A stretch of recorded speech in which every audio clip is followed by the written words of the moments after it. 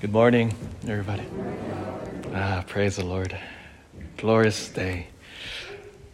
It's amazing. But next week, we begin that holy season of Lent. And so make sure you grab a bulletin if you haven't already. The Mass schedule, the schedule for Ash Wednesday is on there. And call your attention because there's a little tweak in the Mass schedule. Remember, Ash Wednesday, for whatever reason, is the most popular day in the church's entire church liturgical calendar. It's bigger than Easter. It's bigger than Christmas for some reason. And a lot of people hypothesize, why is Ash Wednesday the most popular day in our church whole calendar? I think I have the answer. It's because for whatever reason, you love it when we smear holy dirt on your face. You guys just love it. People are like, give me more. And so that's my hypothesis, is that people just love getting smeared with dirt on their foreheads. And especially when you come to me, I'm going to put the biggest cross on your forehead ever. And so pay attention to the schedule because there's a tweak in it. The major change in it is that Mass, instead of normally it's on 8:30, we're moving it to 6:30 a.m. So there's 6:30 a.m. in Portola, then 12:10 back here, we normally do, and then 5:30 and back in the evening time in Portola. But the reason why we moved the early Mass is because many of you go to work, and I've heard over the years you don't have a chance to go to Ash Wednesday before work, and especially as teachers here as well. Look at this great opportunity. Check out this evangelical scenario. Mrs. Renteria here will go to class. She's going to come to 6:30 Mass. I'm going to smear the biggest cross on her forehead. She's going to walk into the classroom, and then her kids are going to say, Ms. Renteria, why is there dirt on your forehead? And then she'll say, oh, it's Ash Wednesday. What is Ash Wednesday? Oh, Ash Wednesday is the beginning of the holy season of Lent. What is Lent? Lent is the days that preceding to to Easter. What happens in Easter? The resurrection of Jesus Christ. You see that evangelical tool now when all of you go to work and you have dirt on your forehead. And so I thought, Mass at 6:30 a.m. in the morning. So for all of you who go to work, get up early. And we begin that miserable season as we suffer, as we enter into the desert with Jesus Christ. So 6:30 a.m., first Mass of the day, and then 12:10, and then, of course, 5:30 back in Portola. So for those of you who go to work, I hope to see you at 6:30 a.m. Again, I am sparing nothing on your forehead. Ooh. I've been practicing too. I've got a little board that I practice with. It's hilarious. But let's get into these readings. It's perfect for the upcoming season of Lent, and because God is so good. In the name of the Father, and the Son, and the Holy Spirit. Amen. Like many of you, I'm sure you've been watching the news and the unfolding crisis that's happening in Ukraine. My heart breaks for our people there. War is never good. In a particular way, it's a little personal because when I was a student in Rome, one of the advantages of studying in Rome is that you study with Catholics from all over the world. And you hear about the different situations that the Catholic Church is in throughout the world. Because, praise God, we are so free here. We are so utterly free in the practice of our faith here. I mean, yeah, there's instances, but for the most part, none of us fears that we're going to die today because we're Catholic. And this amazing thing, the history of the Catholic Church in Ukraine is beautiful. And part of the reasons why, if you look at a map of Ukraine, the western half of Ukraine, which is more aligned to the west, we hear that if you follow the news, a big part of that is because a big part of the western Ukraine, they're devoutly Catholic. In the 1940s, when communism took over, they suppressed the Catholic Church in Ukraine. Again, you've heard me preach about this constantly. One of the first things that tyrants always do, they always attack the Catholic Church. It's one of the first things on their list. Why? Because they understand the power of the church. And you got to suppress that in order to execute your agenda. And so beautifully and heroically, for the last 50 years, the church in Ukraine survived underground, remained faithful, no matter what.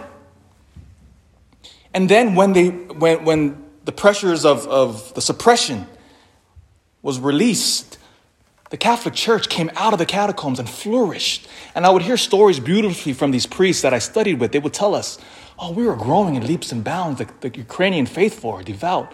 And I love hearing these stories from them because as a priest in the West, I feel utterly lazy when I hear their stories.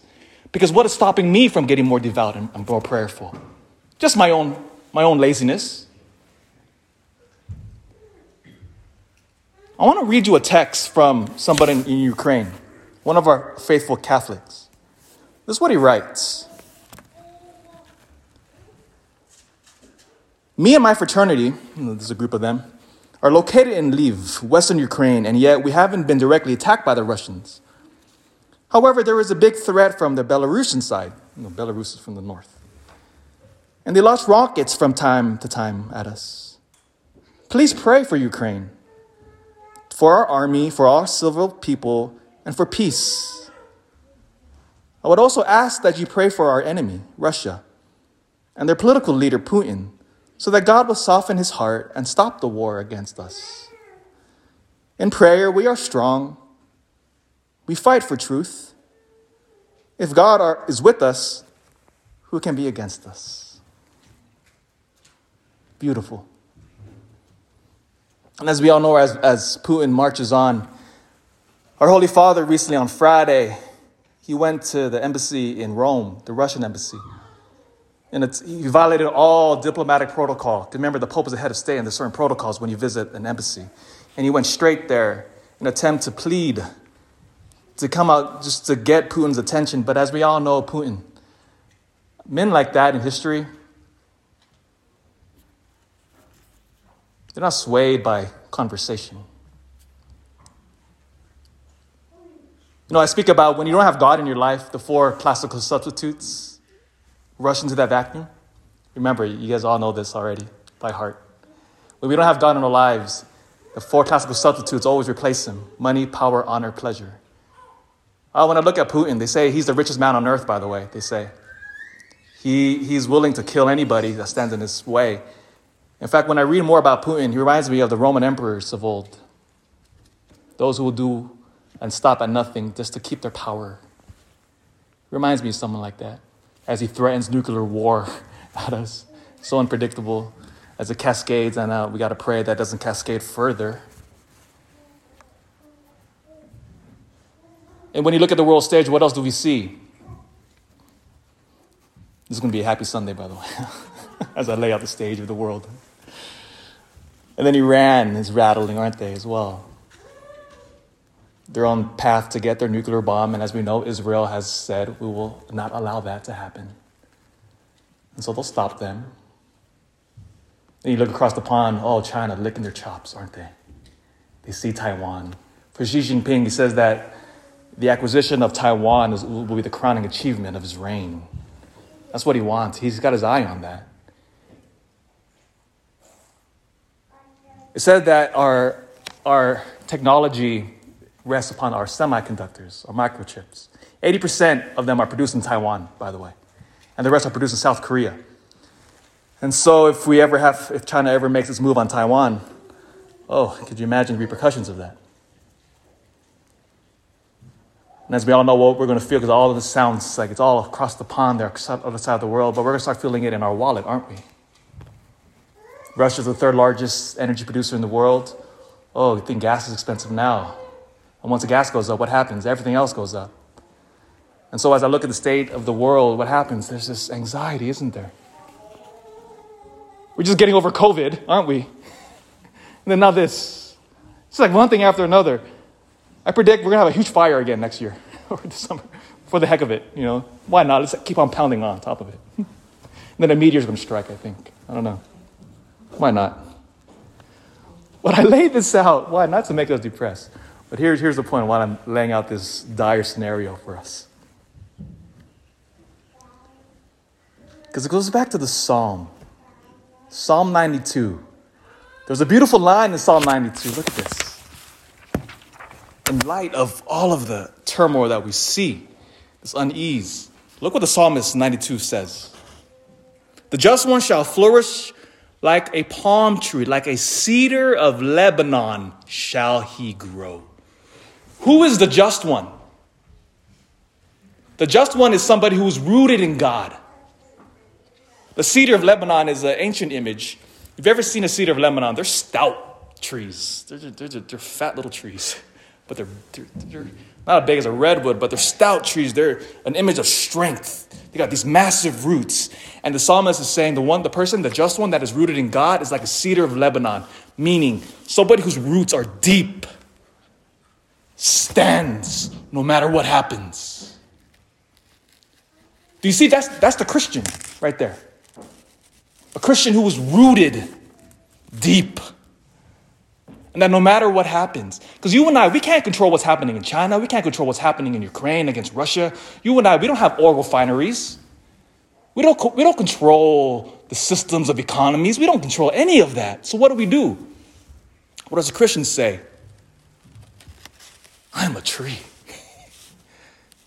I'm a cedar. And the just one is somebody who knows who God is. You see, this kind of faith and this kind of trust cannot simply be manufactured. We can't make it up. So I have faith no matter what happens. Oh, you can't manufacture that faith out of thin air. It takes work and discipline. It takes time to develop that kind of trust in the Lord. 1988, a massive earthquake hits Armenia. Fun fact, because again, you guys know I'm a nerd and I love fun facts. Armenia is the first nation on earth to adopt Christianity as the official religion of their nation. Armenia, first nation on earth in the year 301. They've been Christian for 1,700 years, Armenia. So next time you're in Jeopardy, you get that question, I get 10% of your winnings. Okay. Armenia, the first Christian nation on earth since 301. So a massive earthquake hits that city or that nation and levels practically a lot of the cities there. And the construction there in Armenia, they tend to be bricks and stone. So it's easy to crumble. And when this massive earthquake hits, within 4 minutes, 30,000 people are dead. 4 minutes, 30,000. By the end of it, 100,000 would eventually succumb to their injuries. It happened at 11:14 p.m. There was a father in a city. When the earthquake happens, immediately he thinks, oh, my kid. My kid. He had a 7-year-old son, runs to the school. And where the school stood, it was just a heap of rubble. The school collapsed. So this father runs around to the back of the school where his son's classroom was. He looks there and it's just a pile of stone. And this father begins to dig. Brick by brick, rubble by rubble. Begins picking up stones. After 6 hours, still digging. Bare hands, no gloves. The people come up to him and say, what are you doing? The kids are all dead. Stop it. He says, no, I can't. 12 hours, still digging. The fire chief comes. Just give up. What are you doing? They're all gone. He says, no. I promised my son I would always be there for him. I promised him. 14 hours pass. He's still digging. The town people come. Just stop it. What are you doing? There's no hope. They're all dead. No, I promised him I would not stop. 18 hours come. He's still digging 18 hours straight. By the point, his hands are just a mangled mess. But he doesn't stop. 24 hours later, he's still there digging. 34 hours later, still there digging. 38 hours later, still there. Pulls up one more slab of concrete. And to his joy, he calls out his son's name. Armand. His son looks up. Dad. He turns around to the rest of his classmates. They had found a pocket in the rubble. He turns around to the kids in his classroom and he says, smiling, "See, I told you my dad would come for us." In that statement right there, "See, I told you my dad would come for me." And that little statement is jam-packed with a father who always remained faithful to him his entire life. Was a father who was always there for him. Let me ask you, do you think that kid had a relationship with his dad? Oh, you better believe it. In that little statement is a life of that father spending time with him, growing up with him, feeding him, being by his side. So for his whole entire short life, he knew that his dad would always be there for him. Because he knew his father. And so when the earthquake hit and his school collapsed on his head, he had no worries. Because he knew his dad. On March 8th, Tuesday at 6 p.m., as we've been talking about for the last couple of weeks now, our parish is going to launch into a deep dive into the Bible. What is this Bible study going to do? We're going, as a parish family, we're going to dive into the sacred scripture. And this intent we're hoping to achieve is that we're going to get to know our Father. This is the goal of the Bible study. And I want everybody to attend, as many of you as possible. We're going to take the sacred scripture, this book, which is the most influential book in the entire history of humanity. This book here shakes, quivers down the spine of every single tyrant and emperor and king who wishes to suppress us. This book, which you hear proclaimed every single Sunday, we're going to know it in and out. Because we're going to get to know our Father. Because then no matter what happens in the world, who knows? We have no idea what's going to unfold. Because as we all know, whenever events like what's happening in Ukraine happen now, it's unpredictable. Unpredictable. Nothing ever goes according to plan in war. But the Christian is a cedar. The Christian stays put, is unshaken. Look what Paul says in the second reading. Oh, Paul's a cedar.